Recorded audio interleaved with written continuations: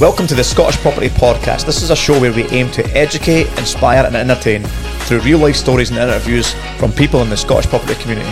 As always, thanks for listening and give us a follow on social media and subscribe to our YouTube channel. Remember to join us at our monthly networking events on the first Wednesday of every month. Tickets are available on our website. So without further ado, we'll just cut straight into this week's podcast. Welcome back to another episode of the Scottish Property Podcast. Delighted to have Davy Hutton back in the hot seat. Start again. No, starting again. No. Keep going, we're running with it. Davy, it's great to see you again. We obviously got you back because of popular demand. A lot of people reaching out to us and saying that was a fantastic episode with Davy Hutton last time we had you on. So even even his personality, I think that's even people that are no That's interest, why Nick's nervous. pound shop celebrity. even people that are no interest in property were watching the YouTube and commenting saying what a great guy. They could listen to you for hours, so I think that was good. And it's Pin your great. ears back then. Have we got hours? we've only got 45 minutes for this session because this podcast is all about our market updates. So, Stephen, every month Every month, Nick, I come here and just get educated on what's been happening for the month previous, so don't expect me to contribute too much. Nick's a boffin, isn't he? So just to, I mean, you did say last time that you're a bit of a news junkie, Davy. So we're hoping to get a bit of insight on what's happening in the macro economy. And I know none of us are economists sitting here, but we'll talk about things like interest rates and mortgages and stuff like that, where they're going, what you're seeing on the ground as well when you're going out and talking to, obviously, homeowners and people that are looking to sell their homes and stuff. But just to put things into context here for the listeners, this is Tuesday, 27th of June. And we're looking back, obviously, on the month of June, and we've picked out a few news articles and we're going to talk through the topics. But, you know, to kick it all off, really, the big thing that really happened in June was the announcement that inflation pretty much is not going anywhere. You know, they're not getting a handle on it. I think the figures were, the CPI figures that got released were 8.7%. which is basically flatlined from the previous month, which was 8.7%. Now, people think, well, that's not too bad. It's come down from over 10%. But the problem being, from what I'm reading, is, and again, I'm no expert, but the problem being is... You're no expert, but you're like spouting figures like 8.7%. I'm trying to look intelligent here, Davy. I'm trying to kid on that I know half. It's easy to look intelligent in a podcast. You're not getting filmed. I'm just reading this off. We're getting filmed, are we? I'm reading this off the computer. So the problem is core inflation, right, which strips out the kind of volatile things such as energy, Everything that you might spend your money on. Food might go up. Basically energy and food. So core inflation strips out that. That's gone from 6% up to 7%. So that's actually rising. Headline inflation's coming down, but the real problem is things like that, plus the announcement that wages are going up as well, quite significantly. I think they've gone up 7%. That was the latest data. So all that is now ingrained into our problem, if you like, the inflation problem. So, you know, the headline is, how high will UK interest rates go? Jesus, They've gone it's a bit of an intro, this, isn't it? I'm going to 40 let minutes you said we've got. I'm going to let you have your moment in a second. But obviously, it went from 4.5% was the base rate up to 5%. Is that going to be enough, Davy? Where do you see it going? In all honesty, I think the whole thing's a shit show. I think, you know, I don't know the numbers as well as you do, but everybody knows inflation's going through the roof. The figures that you're talking about take out the things that people are actually having to spend their money on, like fuel and energy and food. You have to spend money on these things to go about your daily life. Why are they high? There's a variety of reasons. If you look into that a wee bit further, I'll bet you'll find somewhere that manufacturing inflation is next to nothing. So on one hand, you've got things going at 20%. I think eggs are up 33% in a year. But people that are actually making things, it's not going up at all. So why is it happening? And I did have a look at the first article that you sent me through there, which I think was a blog by somebody. And I think I kind of lost interest on it because it started off saying something like, those of you that say the Bank of England's a one-trick pony don't know what you're talking about. well, I don't know what I'm talking about because the Bank of England is a one-trick pony on that. It's got control over interest rates. And one thing, That's so that's the only kind of remedy that they have for inflation. You put interest rates up, people have got less money in their pocket.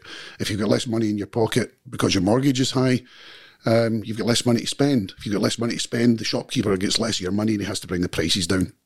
In very simplistic terms, that's the way inflation works. Is it to force it into a recession? No, I mean, I'm no expert. Well, the problem that I see this time round is that I personally don't think you have inflation caused by people spending too much. I don't think you have an economy overheating. Mm-hmm. In actual fact, I think you've almost got the exact opposite. We've been teetering on the edge of recession for, months and months and months. We've got out of being, in a recession on technicalities on 0.1% of figures coming through. But it just seems to me that, what is causing inflation just now? Supply chain problems caused by the pandemic. Mm-hmm. Oil and gas prices going up caused by Ukraine.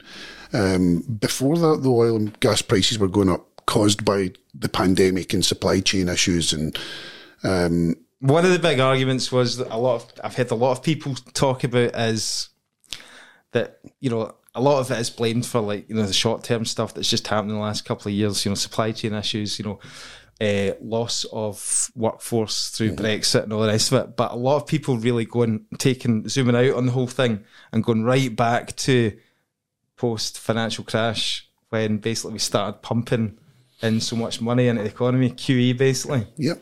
And that is now caught up with us. Well, it's caught up with us, but Free also, money. You mentioned the Brexit word. On that article you're talking about, I don't think it really spent much time on the Brexit issue, but it's massive. The currency against the dollar's down 20% since the Brexit vote. It's down 20% against the euro. And we import, I can't remember exactly what the figures are, but I think we import 200 billion more than we export, which now costs us 20% more than it used to. Add on top of that tariffs for stuff coming in that never used to be paid. Prices are going up. Joe Public's got no control over that. Joe Public has to pay that stuff. He has to buy the food. He has to put the fuel in his car. So we put interest rates up and people have got less money to spend. So what do? Do they not eat? Do they not travel to their work? We could go on the train, but the train's in strike. Are you having conversations with people at the moment, like people that are genuinely struggling? And I know not in your circle, because obviously the elite that you hang around with, do you know what I mean? Castles, cigars. Yes, but it's the bottom end. The bottom end is obviously massively more affected than the top end. You will be able to afford to pay your energy bills, and your savings might suffer. At the bottom end, well, from a business point of view, because at the sharp end of your estate agency stroke auction, you'll see what's coming through and the clients. That's exactly right. I see it on a daily basis because of the job that I do. If I wasn't doing that job, would I see it? No. Completely in, yeah. Where do you stand on, this whole idea that, because I think it was actually the governor of the Bank of England, right, Andrew Bailey, who's getting some amount of flack at the moment because he's basically been caught, asleep at the wheel, because part of the argument is, and again, it's great to look back on it, isn't it? In hindsight, it's a wonderful thing. They should have put interest rates up higher, sooner, faster, sooner. You look at over across in America where apparently they've got it a bit more under control. But he said right at the start, for companies not to offer wage rises, if people start getting higher wages, then the whole thing spirals out of control. So where do you sit on that? Because obviously there was a chat as well in the papers the other day about, I think Rishi Sunak came out and said that, they were going to oppose public sector wage increases as well, which I'm sure is going to go down well, and that'll win them the next election, won't it?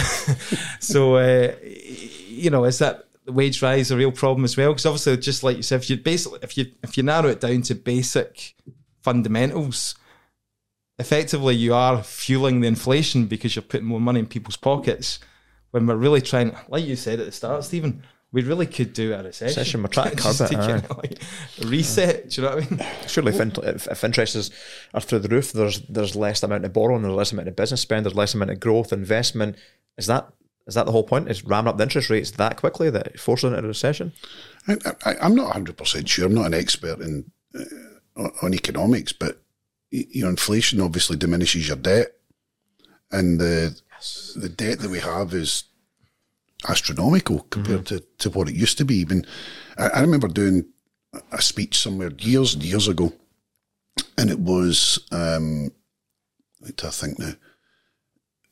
Gordon Brown left office, the national debt that he had between him and Tony Blair had risen more than every national debt of every single Prime Minister, all the way back to Sir Robert Walpole in 17 or whatever. Cumulatively, that's how much we increased our debt in the space of 3 years with the financial crash. And since then, we've just put more and more and more into it. So keep the tap on. Yeah, so the debt levels now, from a country point of view, are astronomical. Well, if you look at that, internationally, we're not really performing very well in terms of no shit, Nick. in terms of comparing ourselves to the Eurozone, but America. Politically, we've just been an absolute shambles. Turmoil for a few years. I don't have. I've got a political interest, but I don't have a political interest in any particular party. But it seems to me like the whole Brexit thing was a manufactured thing to get Boris Johnson elected. Boris Johnson looked at that and said, if I go pro-Brexit or I go pro-Remain, what one gives me the best opportunity to become Prime Minister? There was no thought process there whatsoever as to what is best for the country.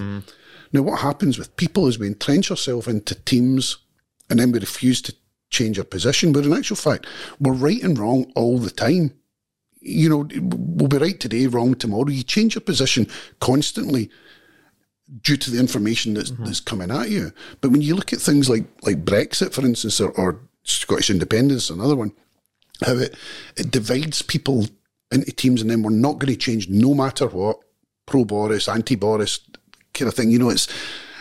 I wrote this thing one time in a song, and it was, we did a chant in a song, and a team to belong, and a team we can blame that play the same fucking game. It really is. It's the Rangers-Celtic thing. Two identical people. Hate you, you hate me kind of thing. We do, everything identically in our lives. And I don't understand it. I don't understand why we can't look at it just now, regardless of what way we voted on the Brexit vote, and say, this shit's not working.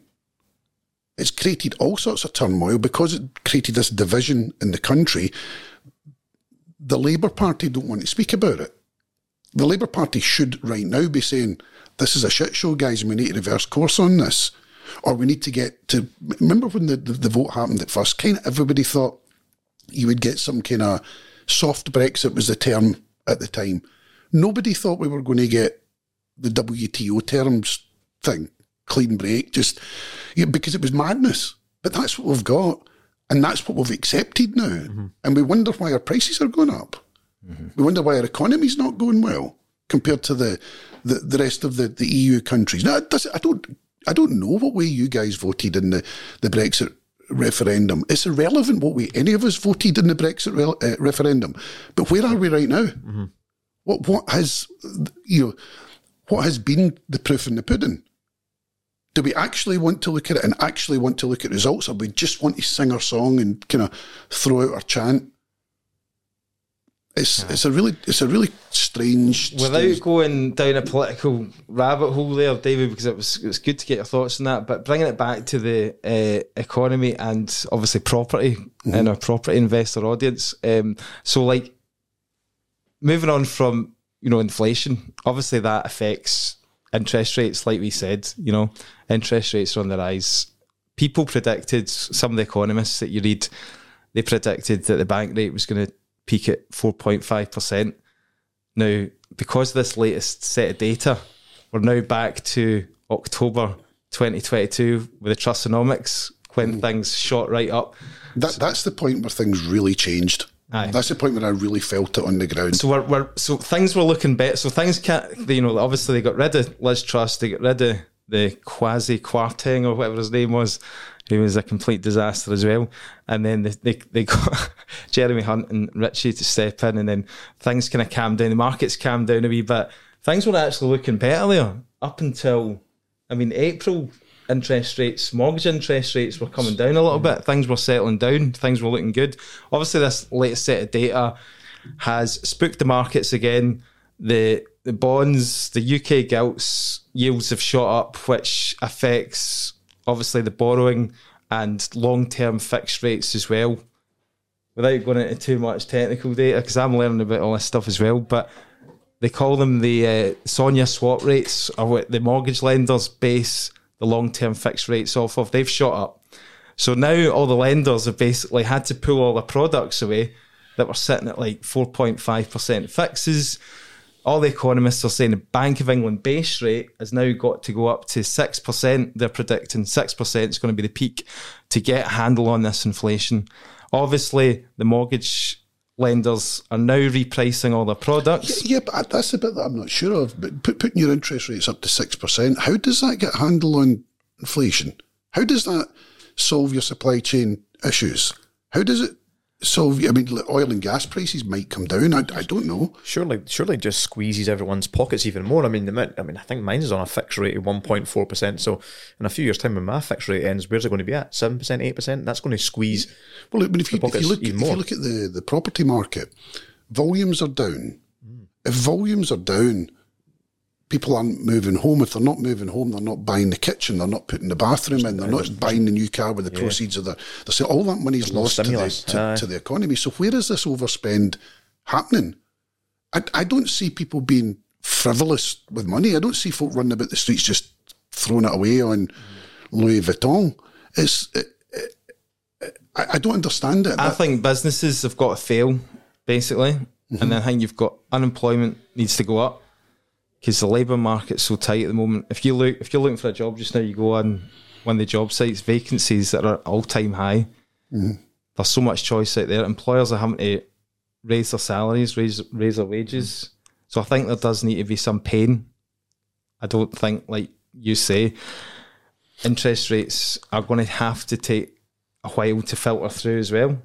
I don't think there has to be some pain. I think there will be some pain, because that's the way it works. The lower down the food chain you are, the more they're going to demand from you. You know, the market for super yachts is probably quite healthy right now. And that's the kind of crazy part of it. If you look at the way that the wealth has been distributed, rich people have got richer, as poorer people are taking the brunt of the energy crisis and whatnot. These bills mean nothing. And I'm not meaning let's, burn the mansions and take the money off of people kind of thing, but it's just a fact of life. Yeah. That gap's going to widen. Yeah, it's like the eradication of player middle class will become squeezed to the bottom of the rung, and the bottom of the rung is going to really, really struggle. And you asked me earlier on, do I see this in my daily life? Yes, I see it in my working life, but I wouldn't see it in my circle of friends, because we tend to be, have people round about us on similar salaries or incomes. Exactly.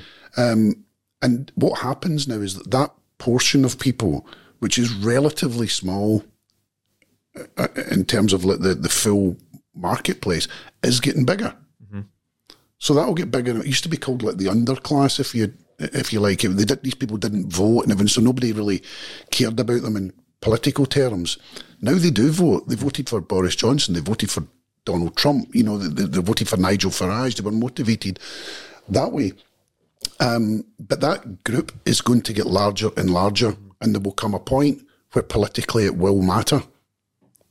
It's Nicola Sturgeon, freezing rents, banning evictions, because there's a bigger voter demographics that are actually in rented accommodation than actually a landlord. So exactly, we can piss that party off because they're not a big voting population, but the tenants are. Yeah, but as to property and what happens in prices there, which I guess is going to be one of your questions coming to that at some point. My internet signal's just dropped out, so I've lost all my news articles. Your source information going in into my news articles have all dropped off here. I want to give us some facts and figures now. Basically, what I was getting onto was obviously this mortgage ticking time bomb that we read about in the press. So the headlines are, this could be 10 times worse than the energy crisis. All these people that are on fixed rate mortgages coming to an end this year.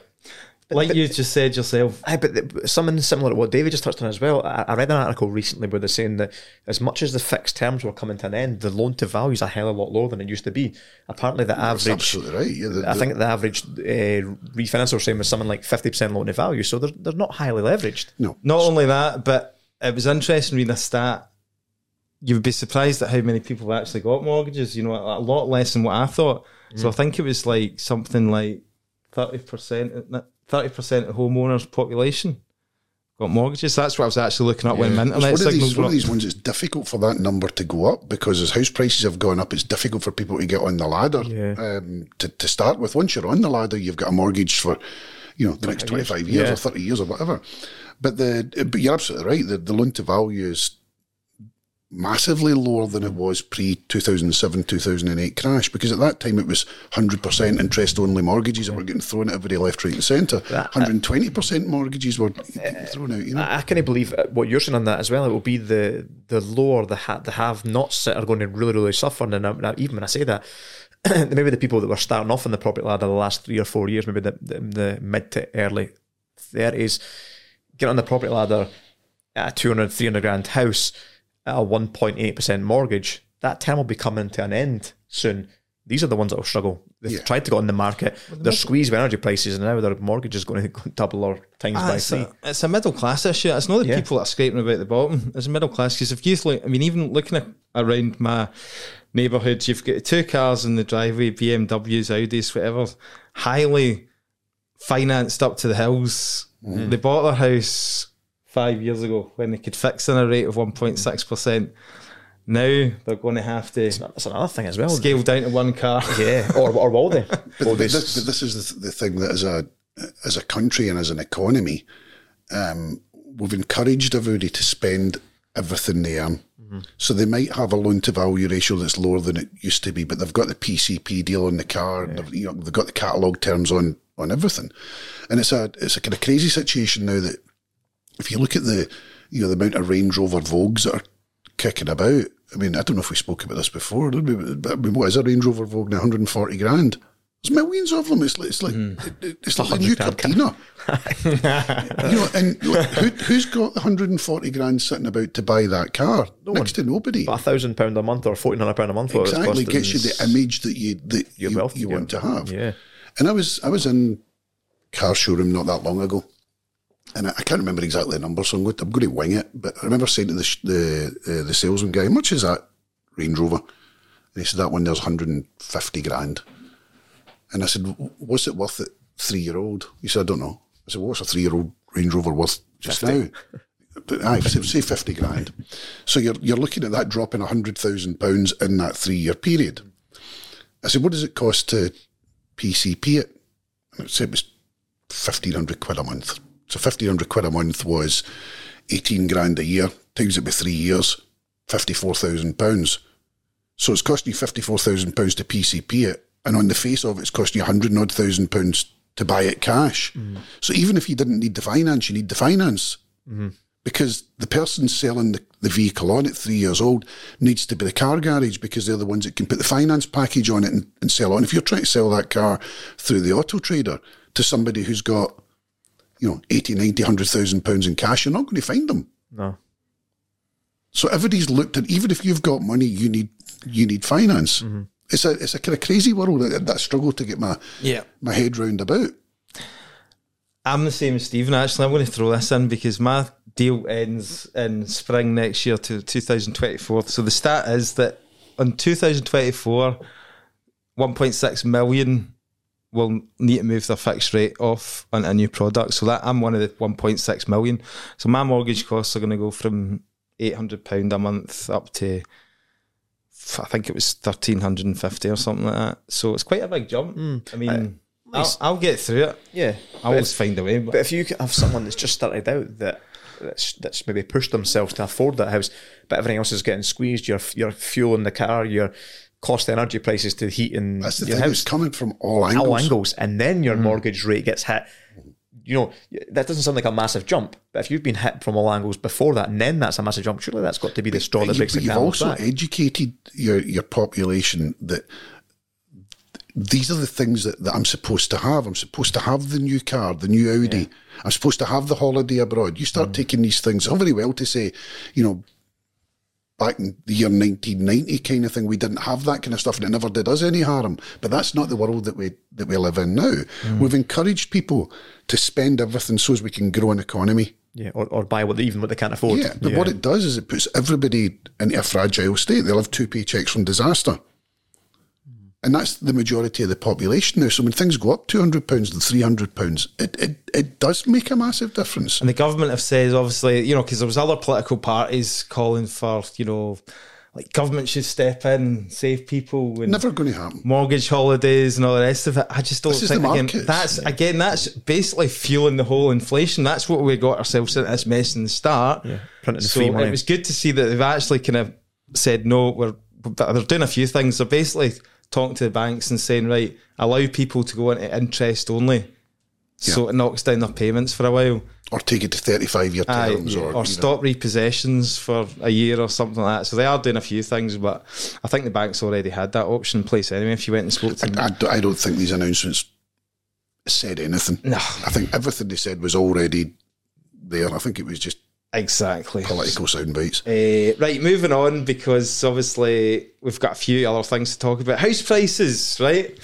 Always love bringing up house prices because I love it just for the figures for Aberdeen, because when everybody else in the country is going up, Aberdeen's going down. That's where Stephen invests. So I'll let you stick the Midas touch in reverse. So I'll read you out the headline stats, right? And these are stats taken from the land registry, right? So you would know, David, look, reading the newspapers and all that, you always get these headlines: house prices going up, house prices going down, but they're all taken from different places. So you've got Halifax, you've got Nationwide, Rightmove. Rightmove's the classic. They were going up and up, up, kept going up, but Rightmove's data is basically from estate agents that are basically going out and putting a price in the house, asking prices, not sold prices. Yep. Right, so sold prices. Sold prices on that one for nothing. So we're up. Average price of property in Scotland is 187,150. Annual price change of a property in Scotland was 2%.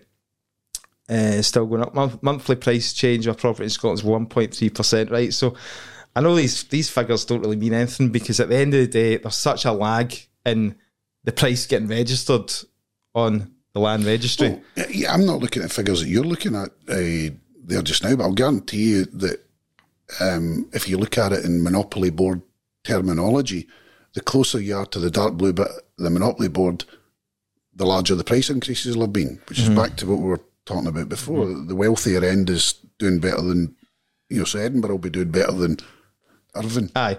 So if I bring up the table here, this is what Stephen wanted to bring up, right? So he had a wee look at it and he was quite happy, because there's other places that he's nailed it there. Yep, the places that are worse than this. The biggest increase is Edinburgh. Yeah. Aye. So Edinburgh, where we here on the chart here, just load in 17.2% increase. Aye, these stats seem. I mean, City of Glasgow, right? Interesting enough, I am seeing a few negatives, Nick. Usually you pull up the negatives, but there's a negative at Clackmannanshire. We can't really take that into account, because the data in Clackmannanshire is taking into account about 10 sales or something like that. Do you know what I mean? So Ayrshire's down 0.5%. Yep, so we're getting a few negatives now coming here. City of Aberdeen still down 7%, negative 7%. Right.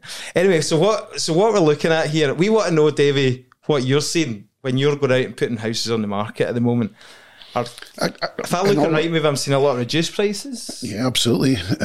I noticed it starting to change. Well, it didn't start to change. It literally, the market stopped the weekend the Queen died. Nothing to do with the Queen dying, but that was coincidentally the same time as the Liz Truss budget. Yeah. At that point, I think Joe Public said, "Wait a minute, this is a shit show." They had no idea what it meant. That the markets were tumbling, but they knew that the mortgage companies were withdrawing their products, and they knew something serious was happening. The public, just every so often, there'll be a story that cuts through, and that was it. That was the thing that said to people, this is not all smelling of roses here, because at that point the house prices were shooting up and the market was on fire. So the headlines went, but the volumes were down. And the volumes being down is why the prices went up, because there was more people wanting to buy than people wanting to sell.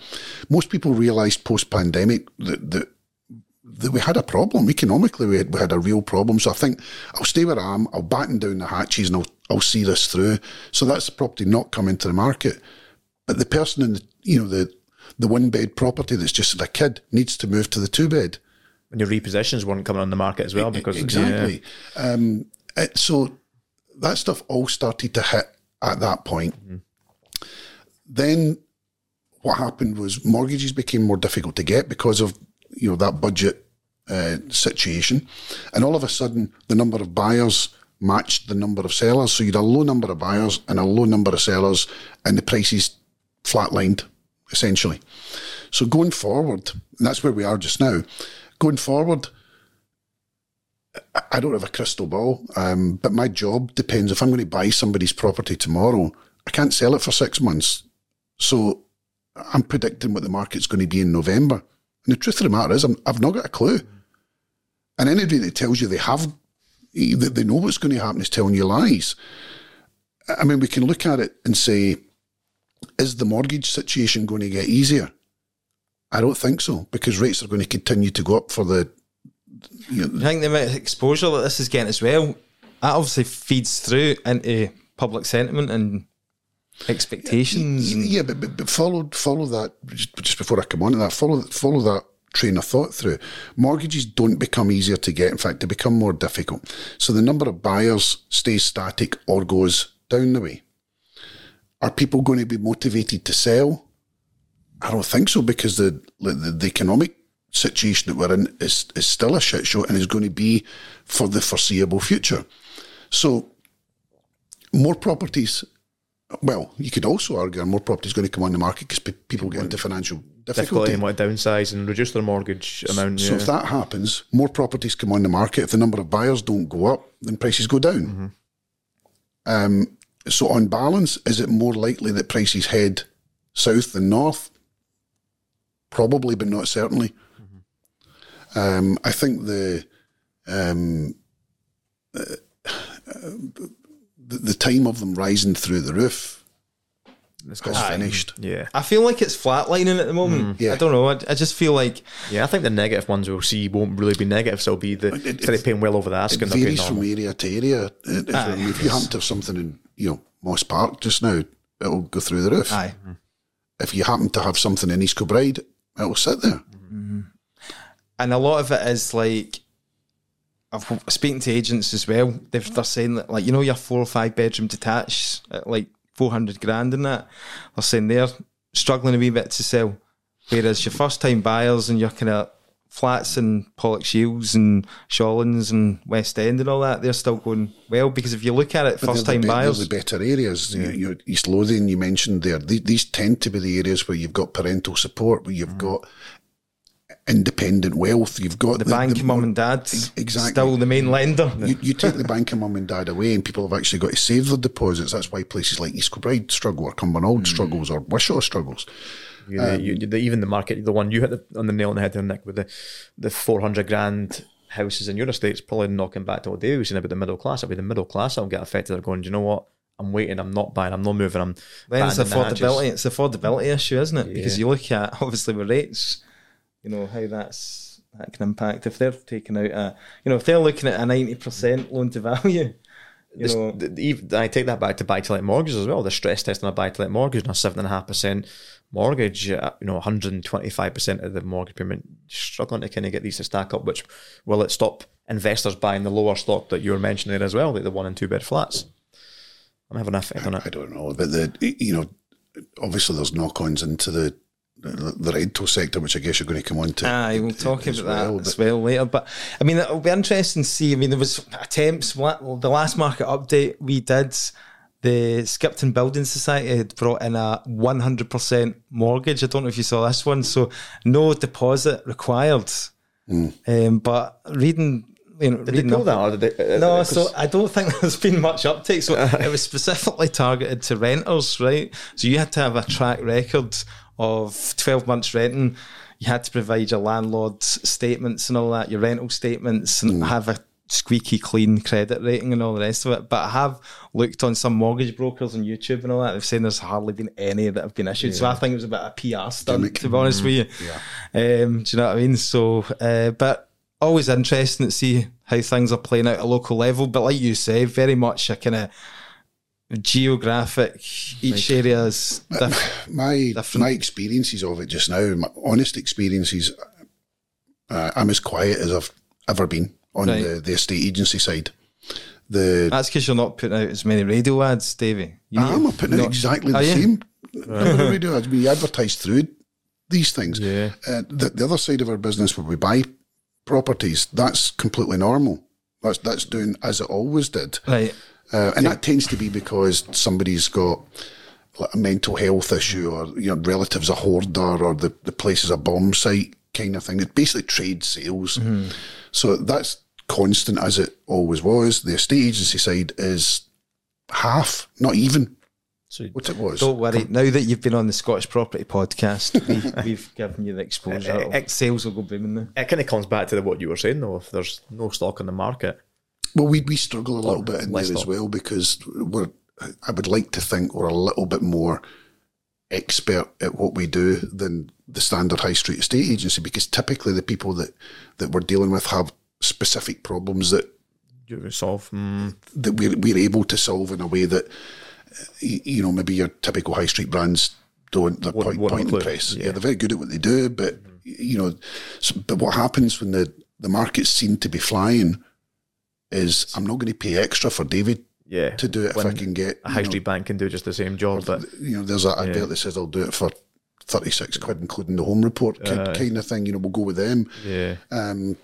So we struggle a bit more than most on that. But as I say, we're less than half of where we were on the estate agency side. Is that going to have a pivot point, do you think, going off topic a little bit, that if the high street banks don't or can't provide that service, to then come to the likes of you because they're looking, well, this is sat on the market for a couple of months now, we need a solution, we need a sale? I think that's the kind of things that we tend to pick up. Yeah. The kind of estate agency salesman goes in and promises the earth, and then 3 months down the line it's not developed, and then they say, do you know what, Davy told me the truth at the start. Before we leave this discussion on house prices and all that, there was a wee stat out an article that I wanted to share with the listeners, because I think this is important, because I go to a lot of property networking events and all that, and people say that I'm quite optimistic and all that. And I know I get classed as negative Nick here on the podcast, right? Negativity Nick. But people say to me, oh, we've been here before, think back to the 1990s when we had interest rates at 14% and all that. It'll all be fine. But pulling out a wee stat here, for comparing the 1990s to current day, right? The average property price, UK house price in 1990 was 57,726, and the average UK household income was 20,448. Fast forward to present day, the average UK house price is 237,834, and the average UK household income is 37,100. So you see the problem there, affordability. So you've got like 3 times your salary against 8 times your salary. So it used to be like exactly 3 times versus now 9 times. So it's not quite. No, it's can't really compare to the 90s. They're different worlds. So anybody's telling you that? Well, lots of people, these property kind of events will tell you that everything's going to be great because their incomes are dependent on it. That's what I want to see. Yeah. And the same person that's telling you, how it was in the 1990s, they're about 26-year-old. What do you like in 96? Yeah, we actually did come out with that line right about 18 months ago. We were like, no, so interest rates were at 14%, I'll be fine. But now looking into it, no, it's not quite comparable. Moving on to rents, Davy, right? So as a letting agent myself, I'm very interested in this, and it's basically to bring up the stats here, which are produced by Zoopla, which are quite interesting. Here's going to be the flip side of the coin. I'm assuming we're going to see huge rent rises. Right, so these are the stats here. Seen them. So what's Aberdeen, Nick? So actually, Aberdeen are doing well. Of course they are. Aberdeen are doing well on rents. They're doing shit on property prices, but they're doing well on rents. I believe Aberdeen and Dundee are some of the highest in the UK. Well, out of 15 cities, right, and that's over the whole of the UK, Aberdeen's actually at number 5, and it's up 10.6%, and it's over the 12 months. Average rent 652. The only ones that are above Aberdeen are Southampton, Glasgow. So get it up, yeah. This is what I meant by the teams thing. So guys. Manchester and Edinburgh. Edinburgh's top, 13.7%. Rents are up. So it just shows you that. Was there a lot of cities in Scotland in the UK top 5 there? Well, this is it. Like, out of the top 5, this just shows you. I'm stealing his thunder here by looking over the screen. The Scottish Government, who have put a cap on rents, who have basically stepped in saying, oh yes, Nicola Sturgeon last year in September stepped up. We'll save the renters. We'll put a cap on rents. There'll be a rent freeze in Scotland.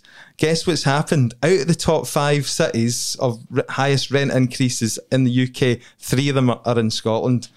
And, we're now at a point where we're rising above London pretty much. So that shows you how bullshit that policy has been and how it's not working. I mean, I'm not a rental expert like you are, but tell me how that works.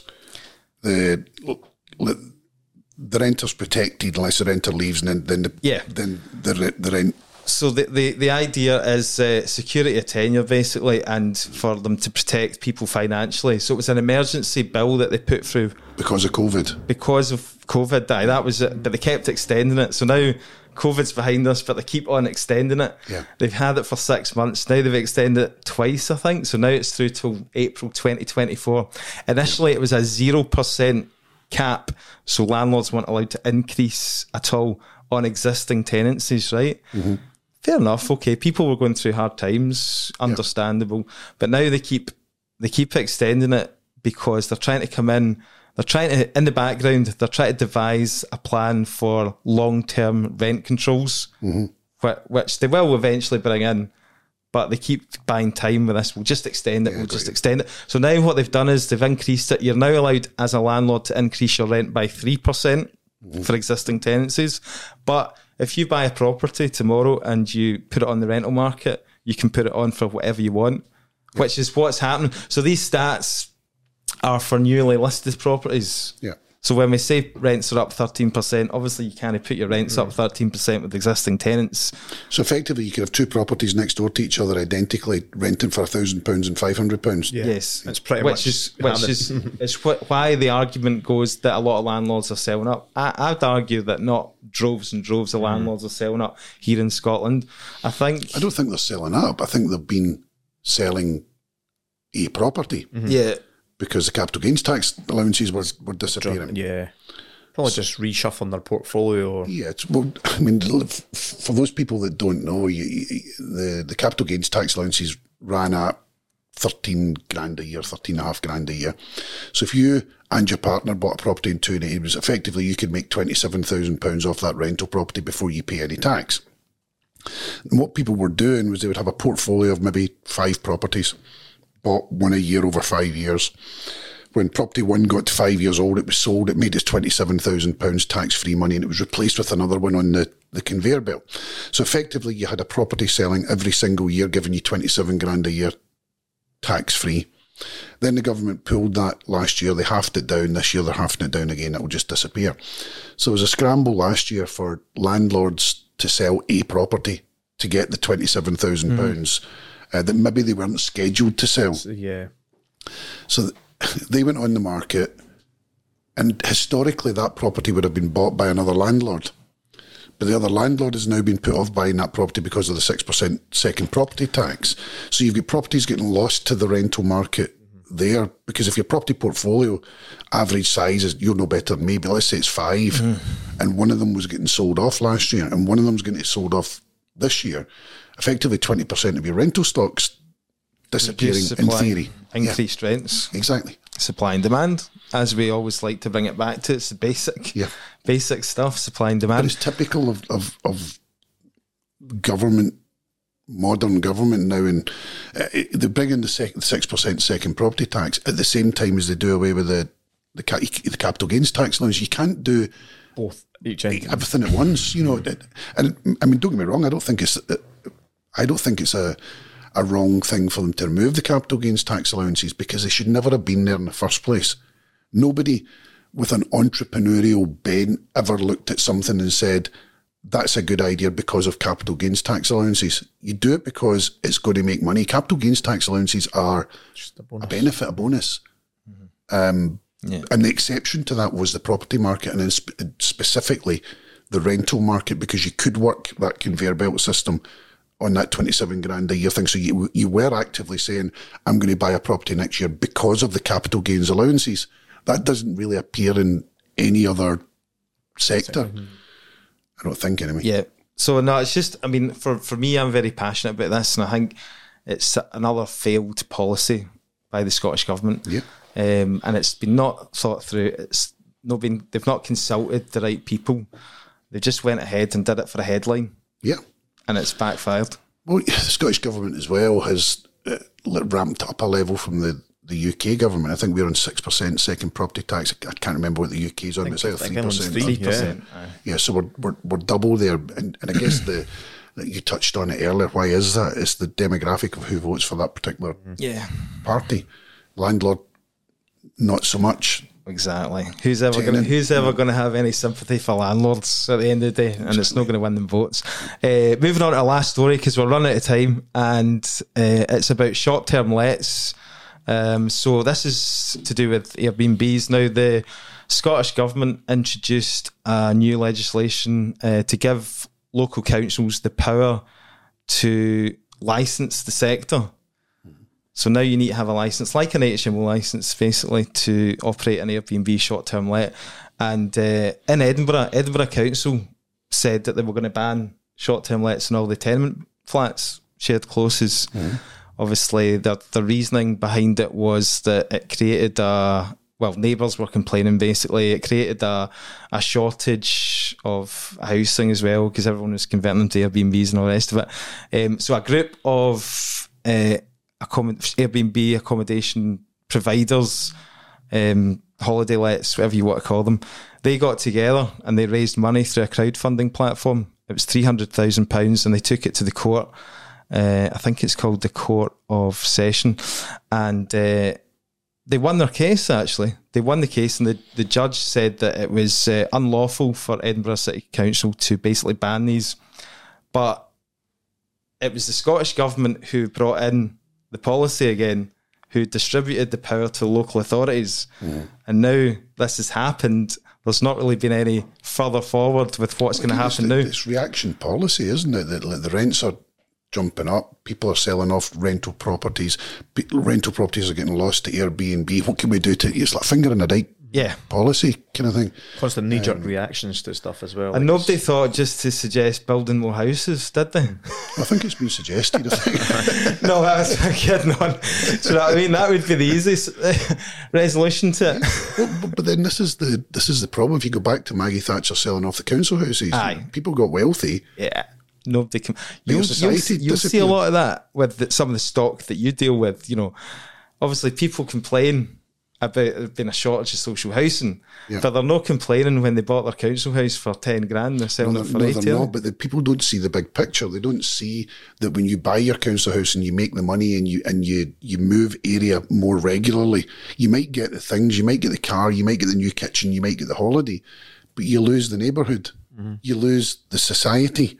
You lose the Bobby on the beat. You lose the older people kind of looking after younger people. You lose the younger people kind of getting the messages for the older people. It's back to the tenement culture that we've spoken about before. There is that argument for sure. You lose all of that, and you know I think we're heading now towards back to the rich get richer type thing. You're heading to a point where the good areas will get better, and the worse areas won't. And you'll end up putting a big fence around the good areas so the bad areas can't get in type thing. It's that two-tier society that we're probably already in.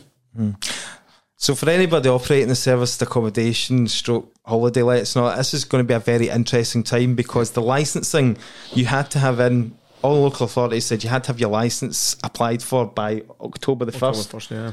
So because this has happened now, it'll be interesting to see how the government come back on this and where this goes and how other councils will deal with it. In Glasgow, for example, if you've got a flat in Glasgow, you need to apply for planning permission to get a change of use. Yeah. And that's going to be very difficult. So They're already stretched enough as it is. but again, it's like, do the councils really want this, or is it being imposed by the government again for vote winning because of this housing shortage, right? Because think about Glasgow City Council wants the city to compete for world stage events, COP26, Commonwealth Games. So it needs Airbnbs. How many people came to Glasgow and stayed in Airbnbs, and they like staying in that sort of accommodation? There's a need for it, you know. So I think there's a real problem. We've touched on the UK government, we've touched on the Trump style of politics, we've touched on the Scottish government. There is a real inadequacy in politics. The people who run the show now, and I've met the Theresa Mays and David Camerons, and they're not impressive. You think you'll meet these people and you'll get all tongue-tied and nervous and everything. They are not spectacular people. And I suppose your governments now are middle management, really. Your government now is effectively what the council used to be. Corporations run the country now. Is that ever coming back? I don't mean, see, for instance, I know I'm going to look away in a tangent, but if you look at the stuff that's going on just now with the artificial intelligence stuff and how quickly that's coming in, nobody can control it. It's the Wild West out there. No government can control that, because the government cannot control the corporation that's inventing the stuff, that's marketing the stuff. Get a free rein for it. Yeah. Yeah, and it's, almost blaming governments now is almost a waste of breath, because they're almost irrelevant. But what disappoints me is when they come out with these policies and they don't consult the people that actually know. It's the same in business. They had the Green Party, Lorna Slater came out with that bottle return scheme where you take and it's failed. Yeah. Because they didn't speak to the businesses, the business people who have got to implement it, who have got to make all the systems and the production lines for it to work. Yeah. They just came out and said, "Oh, this is going to look amazing. Roll this out." But it's all Deal with the headline. It's like... Is that a positive story? Is it a negative story? And how does it affect our voting demographics for getting us re-elected? Look at the likes of Boris Johnson and Donald Trump, used the headline. You get accused of something, so you throw out something that gets a different headline, and the narrative moves to that. Then you throw out something else, and you just keep kicking the can down the road. And the news cycle now is, 2 days worth. Like when you're talking there about the rent caps and whatnot, who's interested? There's no political journalism there. There's, if you look at the report that came out recently about the amount of money that was lost to fraud during the pandemic, I don't know if you saw that, like £30 billion effectively went missing. Bounce back loans and all that? No, this was money given out, contracts for PPE. Oh, contracts, PPE and all the rest of it. Yeah. And where did that money go? But they release it on the day that Prince Harry goes to court, because the public's more interested in Prince Harry than they are in, billions doesn't mean anything to people. It's too big. It's like the little girl in the red coat thing in Schindler's List. 6 million people's too much. Reduce it down to the one little girl in the red coat. Boom, there's a punch in the gut. So I don't know how we change that, because the way we report news now is entertainment. It's an entertainment show based on volume of viewers, and it should clickbait. A prime example of that would be the submarine. Exactly. Yeah. So that took over. That was massive, which took over all the other world events, including pretty much Russia. Yeah. Do you know what I mean? It's bizarre, but I can understand how it happens. But you're never going to get regulation in it, because the corporation that runs that's bigger than the government. It's a really... I just think the housing issue, like you said, who actually cares? But I think housing is becoming a big... No, but people do care, but we need to tell them to care. You need to report the news story. You need to put it to people in such a way that they can absorb it and understand what's happening. it's a story that you know about, that I know about a bit. Yeah. And the two lads sitting over here don't know about at all. Joe Public. They'll know about it when their mortgage rates come to an end and their prices And they go have to go right. Like you say, that's it. That you do it in quite sizable pieces that people can understand and relate to, rather than Right. big fucking number. Yeah. Brilliant, Davy. I've really enjoyed the chat. It's been great having you on. Hope you'll come back again. Anytime, soon. boys. Any boys. And you've got some tan on you, by the way. And you're recovering from your shoulder I operation. got a new shoulder, so I couldn't drive. So I've been sitting out in my back garden with my chickens. Because of the cost of eggs. Do you know, and I've got this, what would you call this, dungarees on today. I've been wearing them for a wee while, and I walked past the mirror the other day, and I used to wear them all the time, and I always thought I looked like kind of Dexy's Midnight Runners. And I walked past the mirror the other day, and Grandpa Walton was looking back at me. It was the strangest thing. That's what the sun does to you, mate. Good stuff. We'll wrap it up there, guys. Thanks for having me. Thanks a lot, Davey. Appreciate that. Cheers.